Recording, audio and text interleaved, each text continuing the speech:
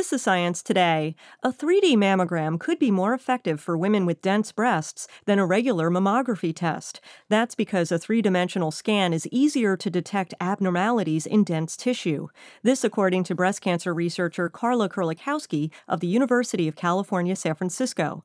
But the technology has not been widely used yet. While the FDA approved the device 5 years ago, only 30% of clinics across the country purchased them. Kerlikowske says more studies are needed to prove how reliable 3D scanners are. That's actually what grants we're working on now, is to try and figure that out. Who benefits most from that technology? But Kerlikowske hopes she will soon have the data. The technology often, in particular for devices, not for drugs, right? For drugs, there's always randomized trials, and they don't say you can use this drug for such and such until the FDA approves it. But when it comes to devices, they often get released before there's evidence to show that they're really better than what exists. For Science Today, I'm Larissa Brannon.